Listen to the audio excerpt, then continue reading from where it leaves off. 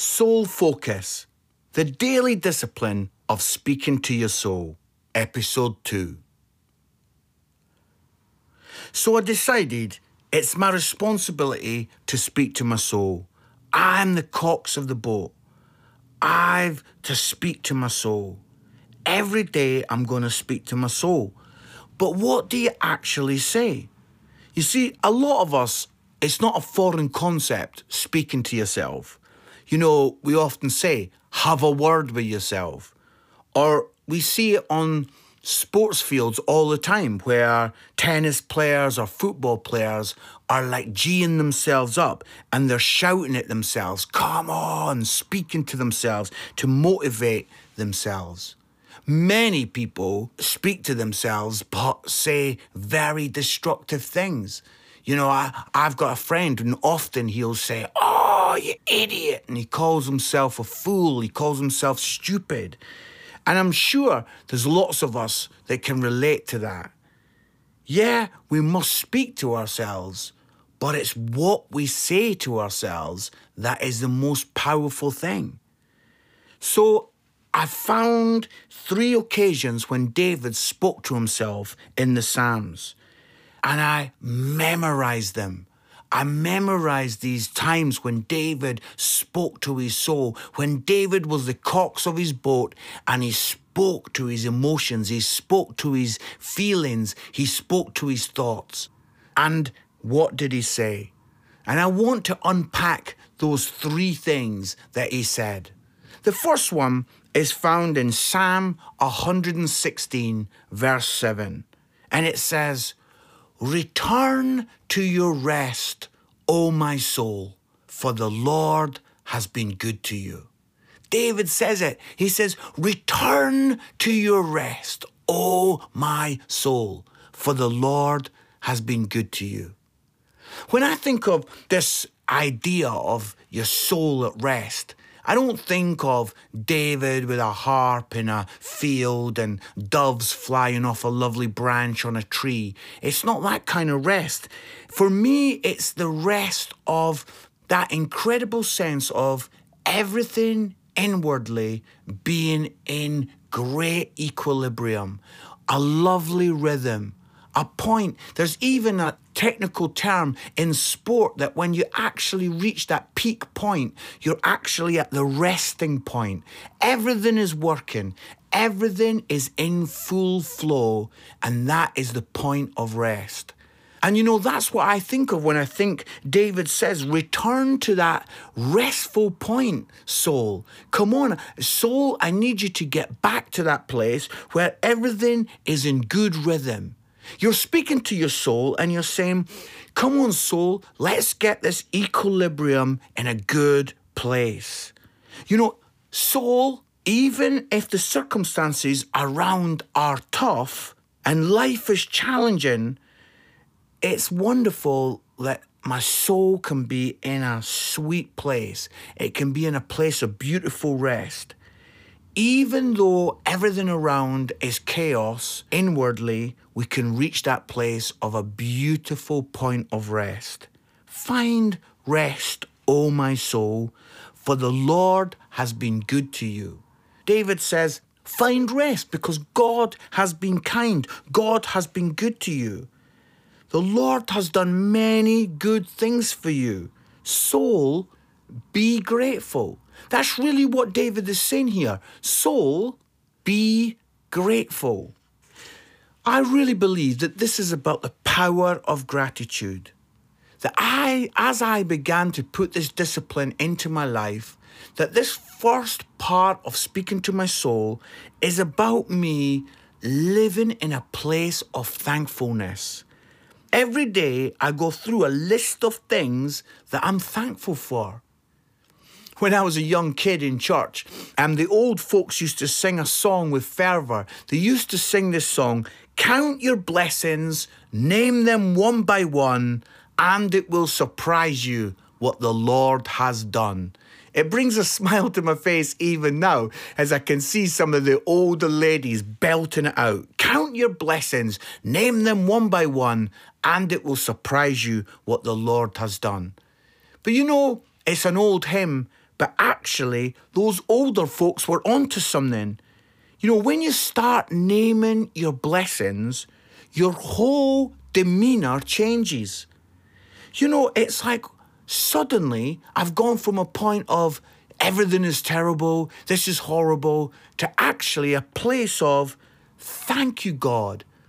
You know, my mum and dad, they say grace before every meal. And I want to reclaim that discipline of not only thanking God for food, but before I go for a run, I want to be thankful that I can run. Before I go driving, that I've got the ability to drive, that I've got a car. Or before I put my head on the pillow, you know, to thank God for some of the wonderful people around my life, that I've actually got a bed, that I've had food that day. You know, to get to a place where I'm living this out, that I'm speaking to my soul and I'm saying to my soul, soul, give thanks. Return to your rest, O my soul, for the Lord has been good to you. Now I'm going to be honest and vulnerable and say to you that even though I'm a speaker that's had the chance to travel the world, there's something that I struggle with and I'm a bit embarrassed about. You know, ever since I've been a kid, I've struggled that I can sometimes feel a bit sorry for myself. I can easily get to a place of self-pity. You know, that old saying, you know, you throw a self-pity party and you always take up the invite and you get yourself along to that party. I feel sorry for myself sometimes. And I know that part of that bleakness at the end of that mission Cross Britain, there was a lot of self kind of pity going on.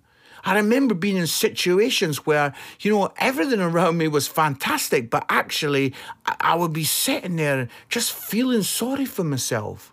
I can remember a friend telling me some things that were happening to them that was really good. And I remember me so abruptly and just clearly saying to this friend, but what about me? What about me? Oh my goodness, such self-obsession, such self kind of pity. But I'm beginning to understand as I speak to my soul every day that actually speaking to my soul and reminding myself to thank God for all the good things is a powerful, powerful thing. I read somewhere that it is impossible to feel two things at the same time.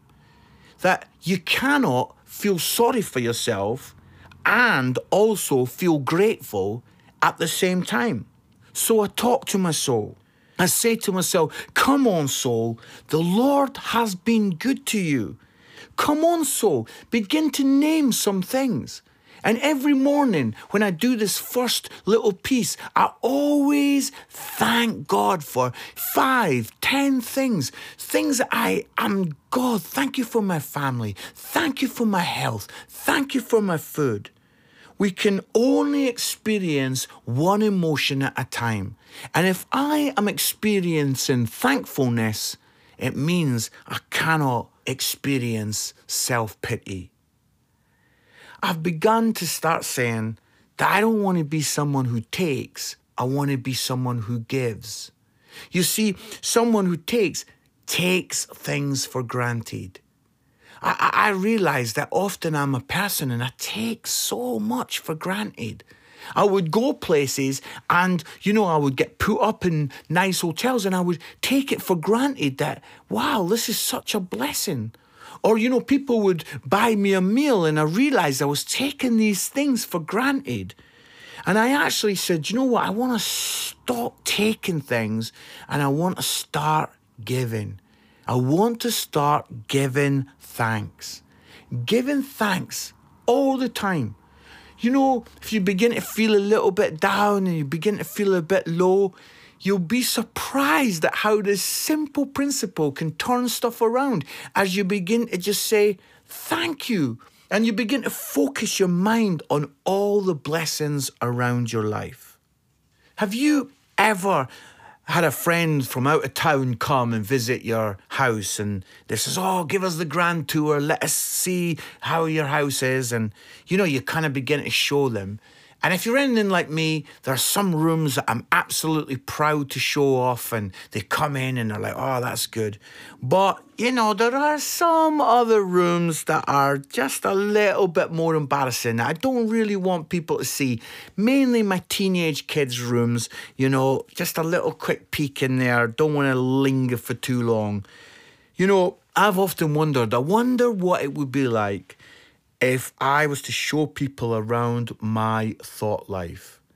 What would it be like if people had a grand tour of your thought life? Wow. There are parts that, like me, you'd probably be really proud to show off.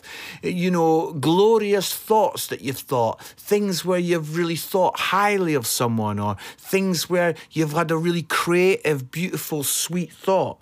But there are also thoughts that we're a little bit embarrassed about, a bit ashamed of. I'm not talking particularly about, say, lustful thoughts or murderous thoughts. I'm actually just talking about second-rate, weak, pathetic, rubbish, messy thoughts. I have them all the time. I have thoughts that I'm a bit embarrassed about, a bit ashamed of. And I realise that I want to replace those rubbishy, average, mediocre thoughts with great thoughts. Well, what is a great thought? G.K. Chesterton, who is a great theologian and writer, he said this: thanks is the highest form of thought. Wow. Being thankful is the highest form of thought. That is so incredible. I want to choose, therefore, to be thankful. That great thing to say to my soul. Soul, find rest, for the Lord has been good to you. After a while of starting, post-mission, starting to speak to my soul, realising that I was the cox of the boat and speaking to my emotions, speaking to my thoughts, telling my will to be grateful and to be thankful, I began to really start responding well inwardly, and things began to move along much better. But then I felt like God asked me, could I be thankful for the darkness, for the difficult time? Could I actually get to a place where I was grateful for the horrendous, troubling things that I was going through? Now, please let me just say, this is my own personal story. And God may not be asking you to be thankful for your tough situation. Maybe your dark, challenging hell has come with unspeakable pain. I'm so aware that maybe there are people that have lost their health, or maybe even someone that's listening to this has lost a child. God loves you, and it is a gentle Father who wants to help and encourage you. He will deal with you graciously, and you need to let God speak to you personally about where you are in this journey. But for me, I really felt God was asking me to get to a place where I was thankful for the rough waters. So it may not be for everyone, but I really felt like God was saying to me, can you actually get to a place of complete wholeness where you can actually be thankful for what you've gone through? Can you actually get to a place in integrity where you can say, thank you, God? And for a long time, I really battled with that. I really was like, no, I'm not going to say that I'm thankful, because it really hurt. I'm not going to be thankful that I couldn't sleep at night. I hated it. I'm not, no. And I remember, you can even hear it in my voice now. I can remember being like, no, I'm not going to say thank you. That time in my life was dark. It was bleak. It was lonely. I'm not going to say thank you to God for that. It was horrendous. But slowly and gradually, God began to take me on a journey to help me realise that for complete wholeness, it would be good for me to begin to even be thankful for the rough waters. And so now, in amongst being thankful for, having a great family and saying to God, thank you for my health, and saying to God, thank you that I've got a bed to sleep in, all of these things, I've now been able to get to a place where I can say, God, you know what? I even want to thank you for the tough times, for those testing times. God, I can even say thank you for the storm, because in the storm, I've learned to become a better sailor. I've understood what it means to navigate through tough, horrendous times. And I've got to a place where I have been able to speak to my soul and say, come on, soul, be thankful, be grateful, list all those things. And it has had such an incredible impact to this daily discipline of speaking to my soul and saying, okay, soul, number one, here we go. Just like Psalmist says, Lord, I have got so much to be grateful for. Return to your rest, O my soul, for the Lord has been good to you. Thanks for listening to this episode of Soul Focus. I hope you found this helpful and engaging. Be sure to catch up with the rest of the series.